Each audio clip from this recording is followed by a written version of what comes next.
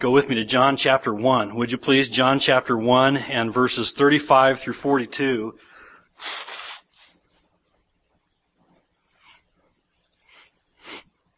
John chapter 1 and verses 35 through 42 this morning as we return to our study in the Gospel of John.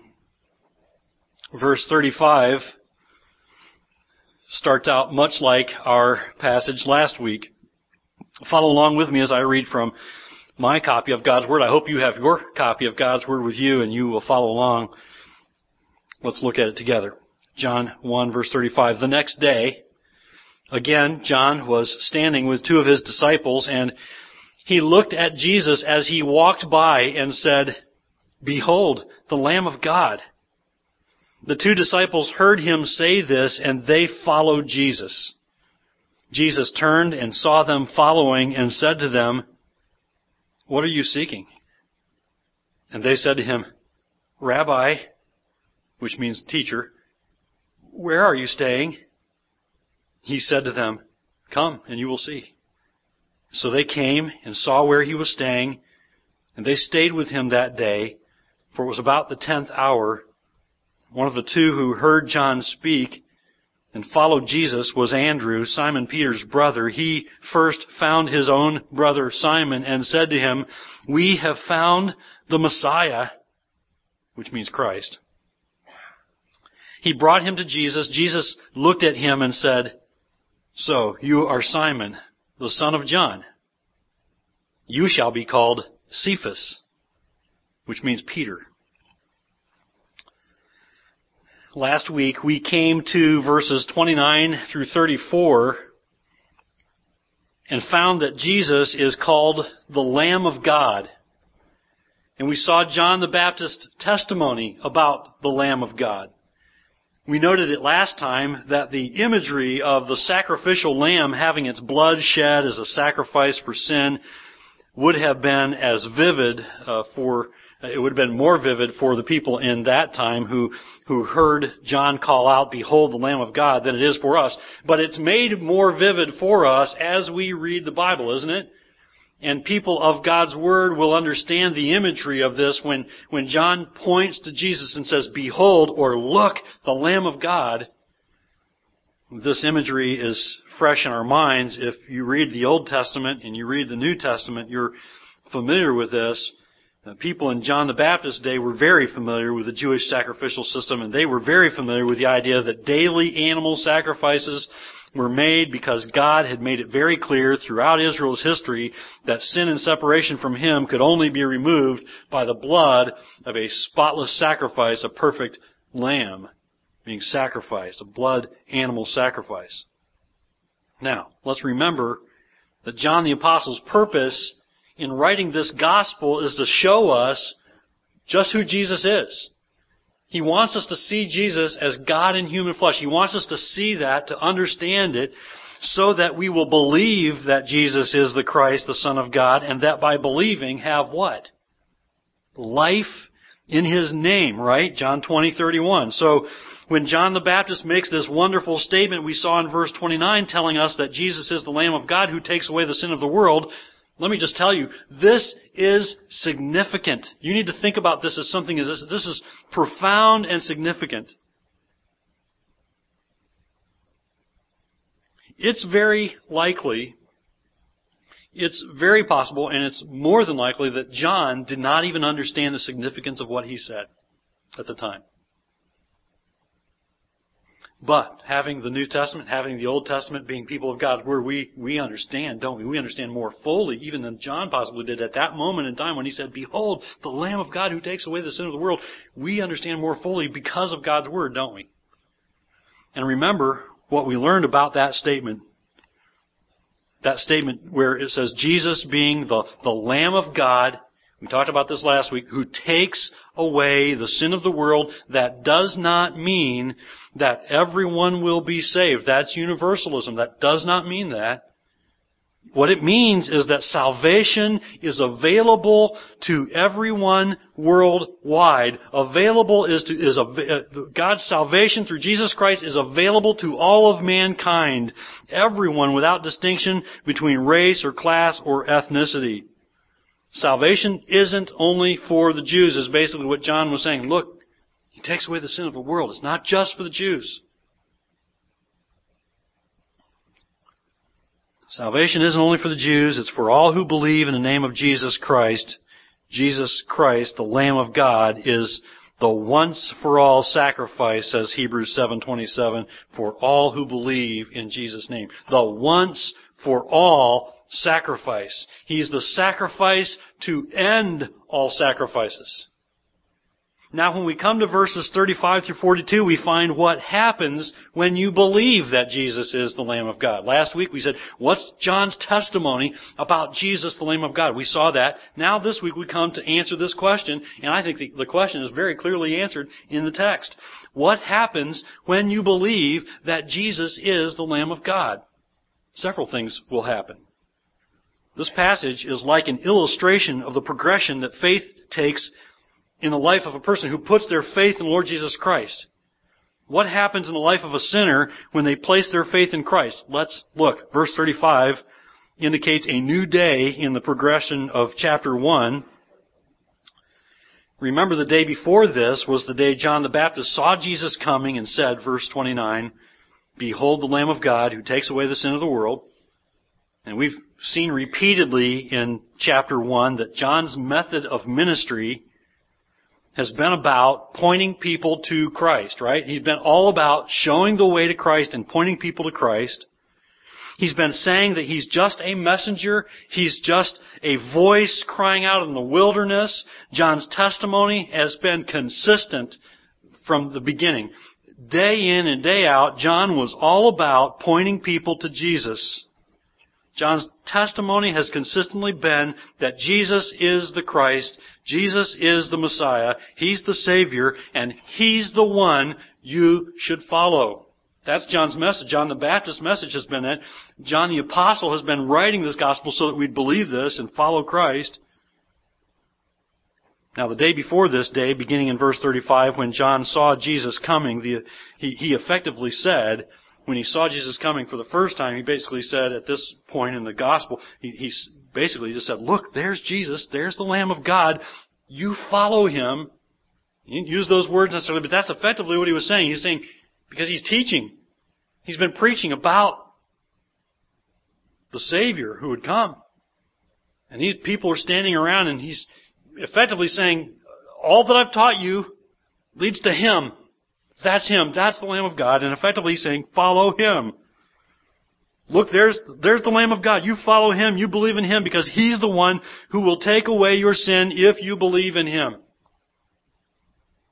Now it's the next day. And here he is again when he sees Jesus walking by. And verse 35 and 36 says, the next day again, John was standing with two of his disciples, and he looked at Jesus as he walked by and said, he said it again. This man's on message, isn't he? He's on message. He says again, behold the Lamb of God. Or look, the Lamb of God. Now, do you see in verse 35 that it says that John the Baptist is with two of his disciples? Now, that just means that these were individuals who had aligned themselves with John and his teaching. These are people who had aligned themselves, come alongside John as teacher, and had aligned themselves with him and his teaching. They weren't following John so much as they were following his teaching. And I think that becomes pretty obvious when we see what happens in verse 37, because look at verse 37. The two disciples heard him say this, and they followed Jesus. Now, what happens when you believe that Jesus is the Lamb of God? That Jesus is the one who takes away sin. I know some of you are thinking, you follow Him, and yes, but don't get ahead of me. All right? Because I'm thinking about John the Baptist's testimony right now. And I want you to think about the testimony of John the Baptist. If you're John the Baptist and you're proclaiming the Messiah, right? And you see the Messiah and you're going to do what? You're going to send people to follow Him, right? You're going to send people to follow Him. John the Baptist wasn't about making followers of himself. He was about making followers of Christ, wasn't he? He was about making people who would say, yeah, I believe in Jesus Christ and I'm going to follow Him. That's why, again, when he sees Jesus passing by, he points people to the Lamb of God again. He's about sending people to follow Christ. May I suggest to you this morning that same thing is the responsibility of all Christians and churches and preachers today? We ought to be all about sending people kind of away from us to follow Christ. That's our responsibility. We're not to be making followers of ourselves. All right? We're not to be making followers of Higgins Lake Baptist Church. We're not to be making followers of any one particular man. We're to be about making followers of who? Of Jesus Christ and Him crucified. Right? Why? Why make followers of Christ? Because here's the major reason. Because we can't take away anyone's sin. Can you? No. I can say that confidently. That you and I, we cannot take away anyone's sin. But who can? The Lamb of God, right? Jesus Christ, the Lamb of God, who takes away the sin of the world. And so we ought to be all about sending people after Christ. Now, you want to know how God grows His church? It's when God's people love Christ so much that they can't help but send people after Christ. They can't help themselves. They can't stop themselves because they love Christ so much.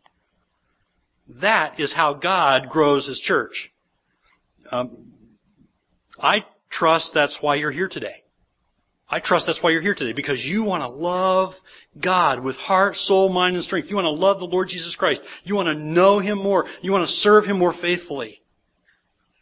And I trust that if that's your desire, God will grow us as a church. He will grow us, first of all, and primarily, and most importantly, He will grow us spiritually. He will strengthen us into a strong flock, a strong people who are strong in the faith and know Him personally and follow Him closely and walk in His ways. And when we do, we will not be able to help ourselves. We will not be able to stop ourselves from telling others about Jesus Christ and sending them to Him. I trust that's why you're here today. If you're a follower of Christ, I trust you want to know Him more and love Him more and become more and more faithful to Him through obedience to His Word. People will be saved, and God will grow His church when God's people are growing in their love for the Lord Jesus Christ because of His grace and His mercy through His shed blood for their sins. Amen? Because of the Lamb of God. That's why God has given you His Word. Don't ever lose sight of that. That's why God has given you His Word, so you can know Him. You want to know God? You want to know His Son? You have a Bible, right? You probably have several Bibles, right? We have no excuse, do we? This week I was trying to concentrate on a passage of Scripture, and I'm privileged to have, I have an audio Bible. Do you have one of those? And I can I plugged in the chapters that I was reading so that I could listen to them and read them at the same time. You want to talk about privileged? To have God's Word? That's you and me.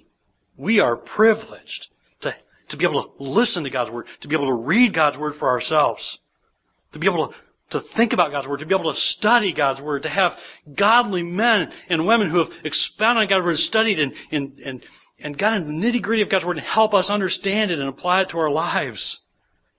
But God's Word is yours for the taking. God's Word can be obtained by you. It is not out of your reach. You can read God's Word and you can study it for yourself. And that is why God gave us His Word, so that we would know Him more, so that from the overflow of our lives we would glorify Him. And as we glorify Him, we make Him known. That's how God grows the church. That's how He does it. It's not so much our schemes and our plans and our wily thinking about how we're going to, trick people into the kingdom or anything like that. It's about being the people that God wants us to be. And as we grow in our faith and as we walk with Him, we can't help but send people to Christ. Now, I have no doubt that if we really wanted to, we could guilt trip you into telling more people about Jesus. And here's what I mean. We could, make you feel guilty that you're not doing more. And I could use all kinds of devices and schemes and things like that and sad stories and scary stories and things like that to make you feel like, oh, I need to tell more people about Christ. And we could arrange programs and days and times for you to go out and knock on doors to spread the news about Jesus Christ. And there is certainly nothing wrong with going out and spreading the news of Jesus Christ. But let me make this very clear. When you know Jesus Christ personally, and you love Him for who He is because of His shed blood as the Lamb of God, when you truly love Him and you want to know Him more and you search for His truth in His Word, you search to know Him more and you seek to obey Him more, you will not be able to contain yourself about telling others about Jesus Christ. You will send people to Christ.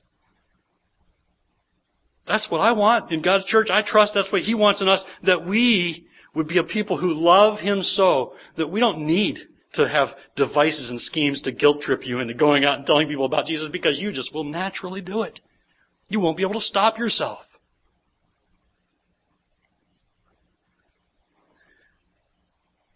John's teaching wasn't about John, was it? It was about Jesus. And praise God for that. I praise God for John's testimony, that it was about Jesus.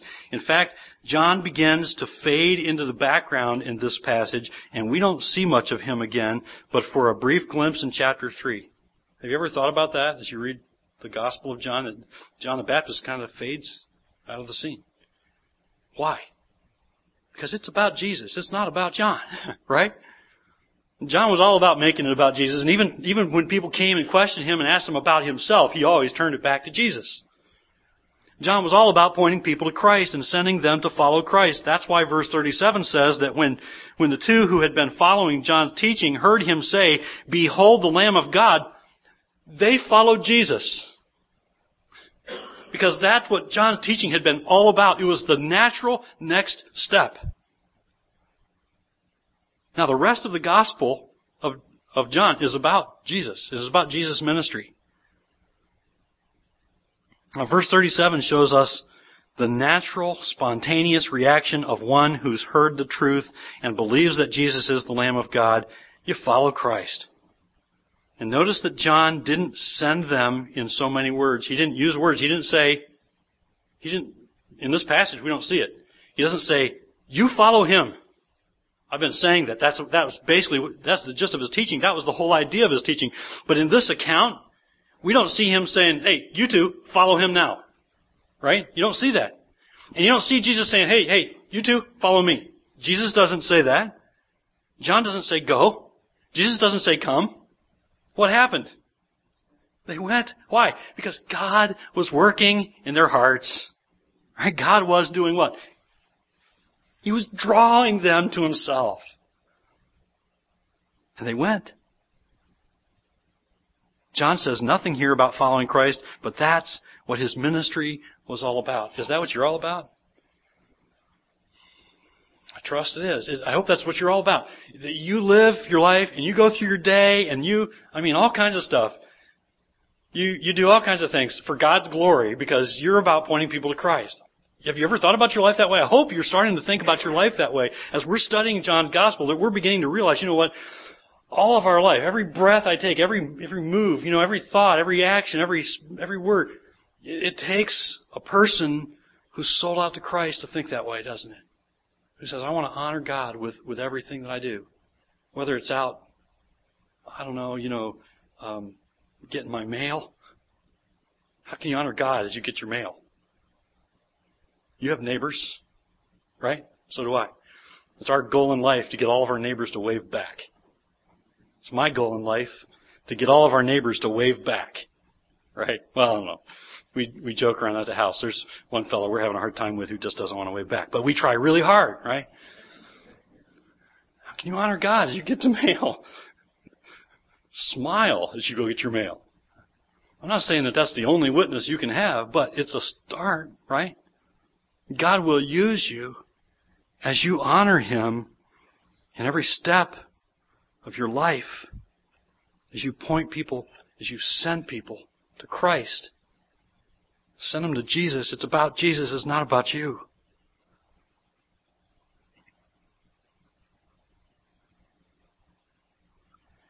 So we talked about John's perspective, right? In John's perspective and from his perspective, what happens in the life of an individual who's telling others about Christ and living for Christ and sold out to the one who's the Lamb of God and believes that Jesus is the Lamb of God is they send people, right? That's what happens. What happens when you're a follower of Christ and you become a follower of Christ, when you begin to believe? What happens when there's a John in your life who's telling you about Christ and there's God in your life who's drawing you to Himself? What happens is, and some of you said it when I first asked the question, you follow Christ, right? When somebody's sending you, you follow. What happens when you believe that Jesus is the Lamb of God who takes away your sin? You follow the one who takes away your sin, right? Because that's remarkable. No one else can do that. Verse 37 says that the two disciples followed Jesus, and this indicates, I think, more than just merely following along the way, just following along the path. Jesus was passing by, and they followed. It means more than that. It means more than they just simply followed Him away from the scene. Yes, they're following Christ away from the scene, but they were also committing themselves to Him because John had been teaching them. And that becomes more clear when we see Jesus' question in verse 38. And we're going to spend more time here tonight about why this is an important question. But let's briefly think about this. Here are the first words of Christ in John's Gospel, verse 38. Jesus turned and saw them following and said to him, "What are you seeking?" And you say, so what? What are you seeking? Yeah. There's more to it. There's more to it than that. Because remember, this is Jesus, and He knows their hearts, and He knows what they're seeking, right? But He wants them to think about what they're seeking. And really, this has wonderful implications for us as we think about what we're seeking when we're seeking Christ, which we're going to talk about tonight. But think about this. Jesus knows He's being followed, and He turns and He inquires, saying, "What are you seeking?" Or what do you want? What is it you want? And really, this question of Christ goes far deeper than a simple, courteous, can I help you? I see you're following me. What can I do for you? It's more than that. It's more than just a courteous response. Jesus knows their hearts, right? Why? How can God know their hearts? I just gave away the answer, didn't I? How can Jesus know their hearts, right? Because He's God in human flesh.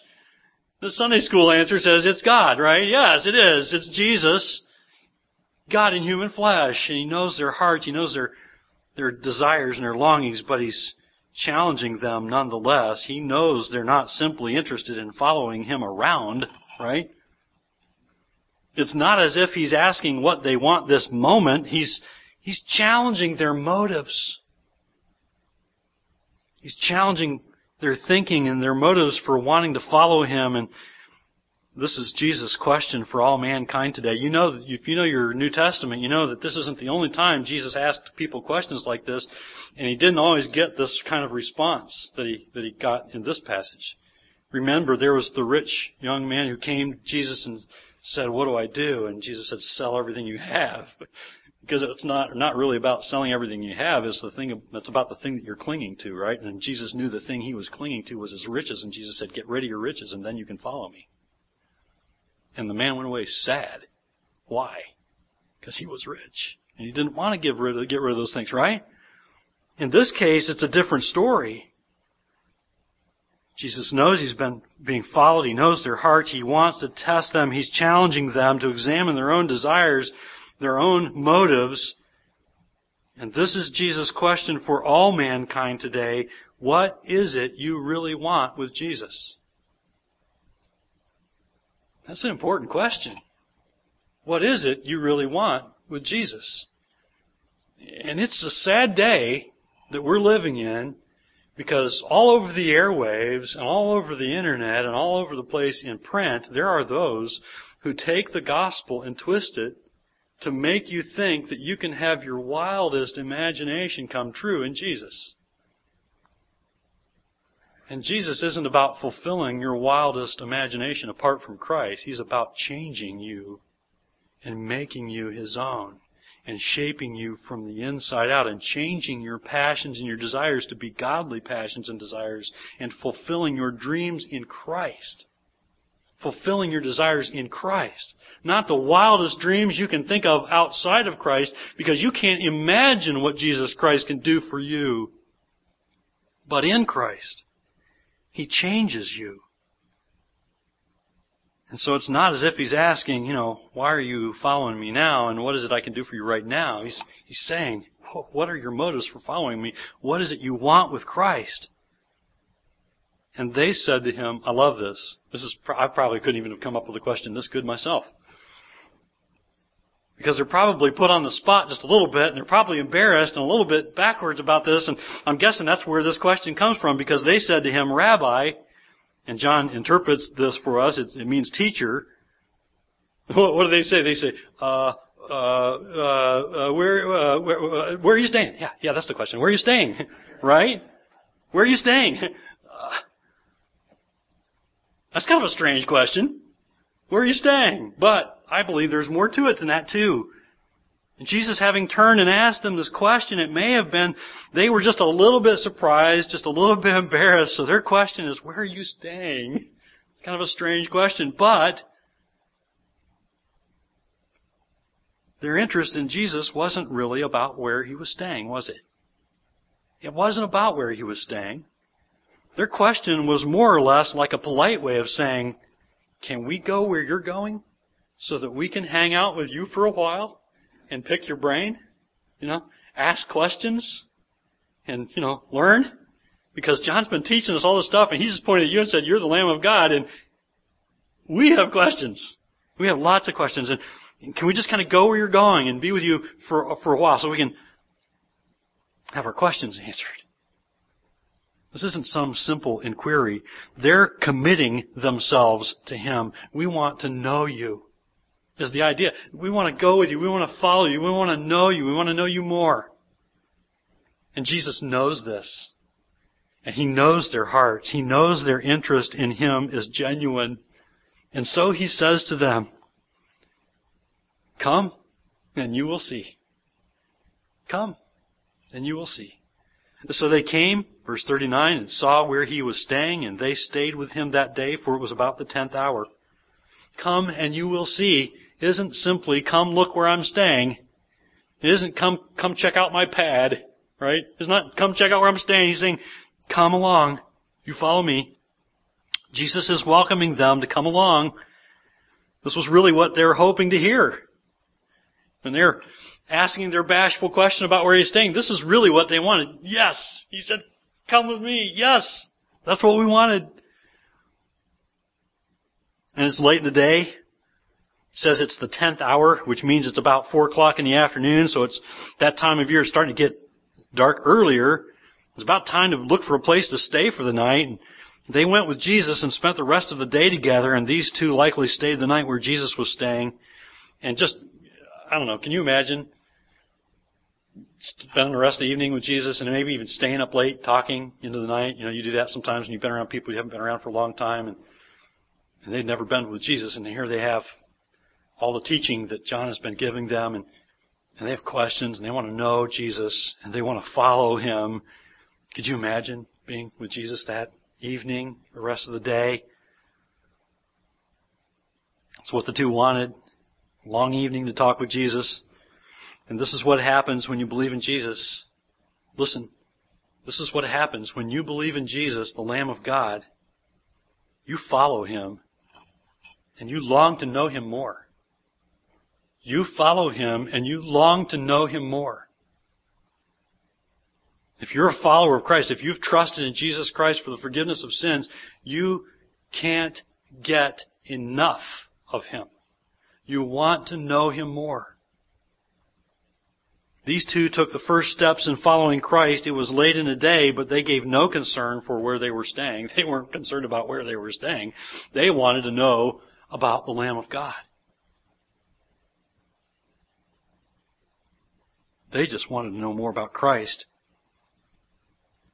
And if they truly wanted to know Christ, it's because, and I touched on it earlier, the Father had drawn them. You realize that? When you want to know Christ, it's because God has been drawing you. God the Father had been drawing them. Jesus says Himself in John 6:44, "No one can come to me unless the Father who sent me draws him." No one. Jesus never turns away a true seeker, does He? He never turns away someone who truly wants to know Him. God says in Jeremiah 29:13, and this is a wonderful passage that's probably a favorite of yours, as it is mine. You will seek me and find me when you seek me with all your heart. What a promise. You will seek me and you will find me when you seek me with all your heart. Let me just ask you to examine your own life now. Think about yourself and your thinking and your true passions and desires. What is it you really want with Christ? Do you truly want to know Him? Do you truly want to know Him, or do you just want what you hope He'll give you? Just what you want. Do you really want to know Him? Might I draw your attention back to the book? Because this is how God has made Himself known to you. Do not neglect the book. Do not neglect the treasure of God's Word, because if you truly want to know Jesus, you'll want to know His Word. Read God's Word. If you don't read the Bible, maybe you need to start small and pick a book and just read through it a few times and let it sink in and just begin taking bigger and bigger bites of God's Word as you keep reading and keep reading. Do not neglect the precious treasure that God gave us in revealing Himself to us in His Word. Do you truly want to know Him? I trust you do. Now look at what happens next. And this likely means the next day. Likely this took place on the next day, the following day. Verses 40 and 41. One of the two who heard John speak and followed Jesus was Andrew, Simon Peter's brother. He first found his own brother Simon and said to him, "We have found the Messiah." And John translating again for us, which means Christ.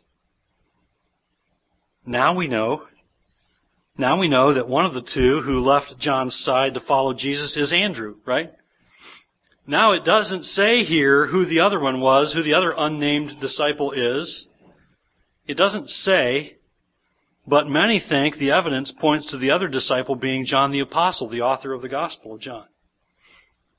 And that's very likely the case, since so much of the Gospel of John is from an eyewitness account, someone who had to be close to these events that were taking place, because so many of the events and the details that are available, one detail in particular is when he accounts for the time of day, like he does in this passage. Points to someone who had to be there to know what time of day it was. And so many think it's John the Apostle, who's the other unnamed disciple. I'd say that they're probably right. I think that's probably who this is, but we don't know that. Now, do you see what Andrew does the next day after they followed Jesus to where he was staying? What does he do the next day? It says he first found his own brother Simon and said to him, "We have found the Messiah." It means Christ. We found the Messiah.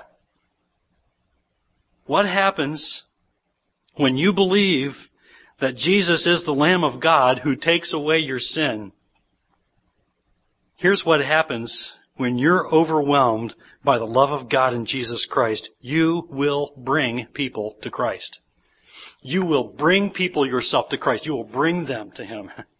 Not only will you send them, but you'll take them by the hand and bring them What do I mean by that? You won't be satisfied is what I mean. You won't be satisfied to only send them, to only tell them about Christ, but you'll bring them to Him. You'll explain the way of salvation and forgiveness of sin and the sacrifice that was His for them.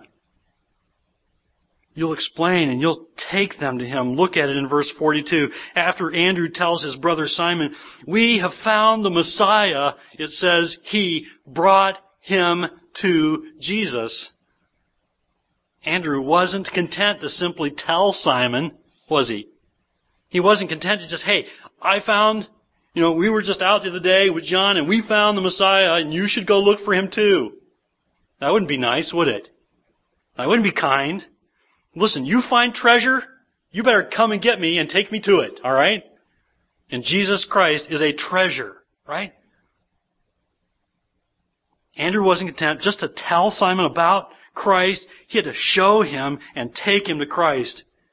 And I think this is significant here because it points to what's likely the most effective method of evangelism. You want to know how to point somebody to Christ, you start with the people you know, right? Andrew took his brother. Here's the most effective witnessing method there is. It's sister who witnesses to sister. It's brother who witnesses to brother. It's mother who witnesses to children. It's father who witnesses to children. It's children who witness to parents. My father witnessed to his parents and led them to Christ. The most effective method of evangelism on planet Earth is when you share Christ with someone you know. It's husband to wife. It's wife to husband. It's friend to friend. It's coworker to coworker. It's neighbor to neighbor. That's the first thing Andrew did when he found Christ. He took his brother, Simon, to Christ. And verse 42 says, Jesus looked at him and said, "So you are Simon the son of John." Jesus gives Simon this. He looks at him and it's really kind of a searching, knowing look. "So you are Simon the son of John." John was a common name. We don't know much about Simon's father, but look at what Jesus says next, verse 42. "You shall be called Cephas," which means Peter. And this too, I think, is remarkable because Jesus looked at Simon. Get this. Jesus looked at Simon and saw what he would be. He wasn't Cephas. He wasn't Peter yet. You know what Peter means? He wasn't rock yet. This is remarkable. Jesus looks at Simon and saw that he would be Cephas. He would be Peter. He would be rock. Jesus gives Simon a new name, Cephas. The Apostle John translates and tells us it's Peter. Usually, have you ever noticed this? It's usually when somebody gets a new name, why do they get a new name? Because of something they've done, right? I mean, think of people who've kind of gotten a tag added to their name. Alexander the Great, right? Others, right? You get a new name. Why? Because it's something you've done. Or maybe it's something that you are. I joke around our house, if you have a word on your shirt, that's your name for the day. For as far as I'm concerned, that's what I call you, whatever your shirt says. It's a lot easier, isn't it? It's a lot easier that way. It's because of something you are, right? It's either because of something you are or something you've done. Not in Simon's case. Not Simon. Jesus looked at Simon and saw what he would make of him. He looked at Simon and he saw what he would become as God worked in his life. Here's a clear pointer to the deity of Christ. Yes? This was not about an instant character change for Simon. Jesus says, you shall be. You will be. Not this instant, not presto changeo, right? You're going to become this. You will be called. You shall be called Peter. You're not Peter now, but you're going to be called Peter. This was what Jesus knew Simon would become as he believed in Christ and yielded to God's work in him. This was what God, by His grace, would give to Simon. He would make him a rock. God would change him and make him a new man, a different man. He would become rock. And this too is what happens when you believe that Jesus is the Lamb of God. God changes you. Amen. This is the joy of when we bring folks into membership. One of the things that we ask of them, and many of you know this because you've been through this, we give you a piece of paper and we say, tell us about your life before Christ. Just briefly. Doesn't have to be fancy. You can write a book if you want to, but just a paragraph will do. What was your life like before Christ? And then tell us how you came to Christ. What drew you to Christ? And then thirdly, tell us what your life is like now that you know Christ. And between 1 and 3, there should be a difference, right? Because you should change before Christ and after Christ. Number 4 is a thing we say, tell us something from God's Word that gives you confidence you're God's child, that gives you assurance of your salvation.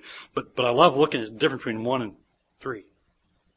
Because before Christ, right, we're sinners, we're lost. We're just wallowing about in our sin. We think we're enjoying ourselves, but most of the time we realize we're not. Right? And then after Christ, what happens? We change. Why? Because God changes you. He does it from the inside out. He makes you a new man. He makes you a new woman. He makes you a new teenager. He makes you a new young person, a new child. Because He gives you new life.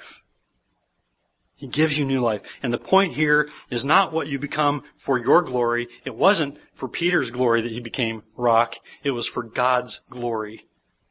It's not what you become for your glory. It's what God makes you for His glory. And God is making you into His own image for His glory. And if you know your New Testament, you know that Simon Peter was not a rock. Right? Not at first.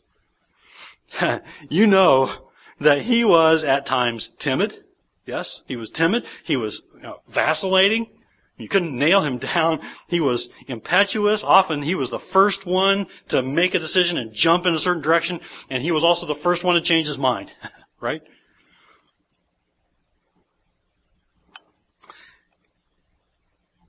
We would have called him a big talker. Right? Big bark, little bite. Because that was Simon. That wasn't Peter. That was Simon. That was before he became rock. I love one commentary I was reading this week pointed to this fact and said that it's very interesting as you look at Simon being called Simon in the New Testament. Whenever Jesus calls Peter Simon, it's like a reminder. Simon, you're not being Peter. You're not being the rock that I've called you to be. And so when He calls him Simon, it's kind of like a subtle reminder that, you're not living up to what I've called you to be. And when He calls him Peter, it's like an attaboy when He calls him Peter.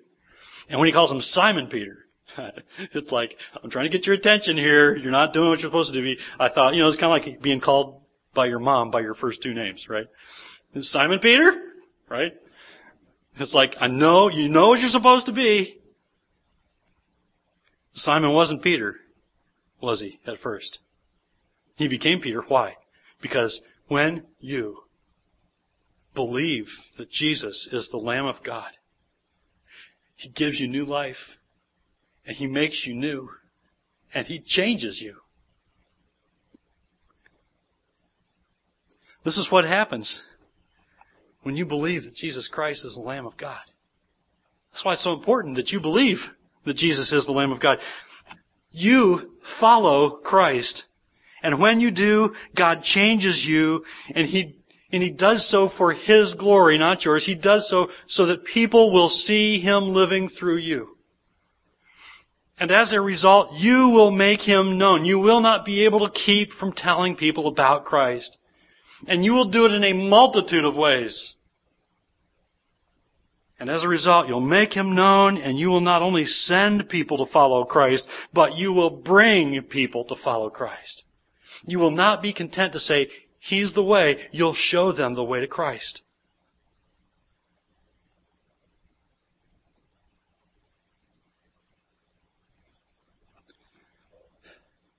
Look to the Lamb of God and believe. Look to the Lamb of God and believe. Look to the Lamb of God, will you? And believe. Look to the Lamb of God and have your sins taken away.